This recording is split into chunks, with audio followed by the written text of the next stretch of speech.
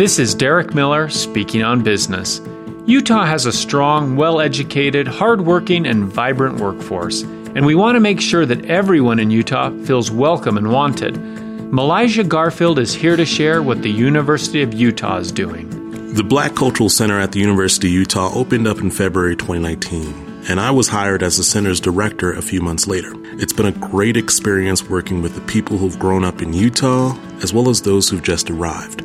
The Black Cultural Center seeks to holistically enrich, support, and advocate for faculty, staff, and students through Black-centered research, culturally affirming educational initiatives, and service. We use a Pan-African lens in our outreach, which is just a fancy way of saying that are focused on creating a sense of brotherhood, sisterhood, and collaboration among all people of African descent in Utah.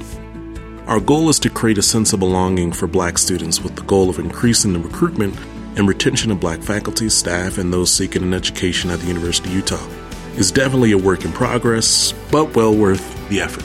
Utah's demographics are changing rapidly. Over the past 10 years, over half of the people moving into Utah were racial and ethnic minorities, and we want everyone to feel welcomed.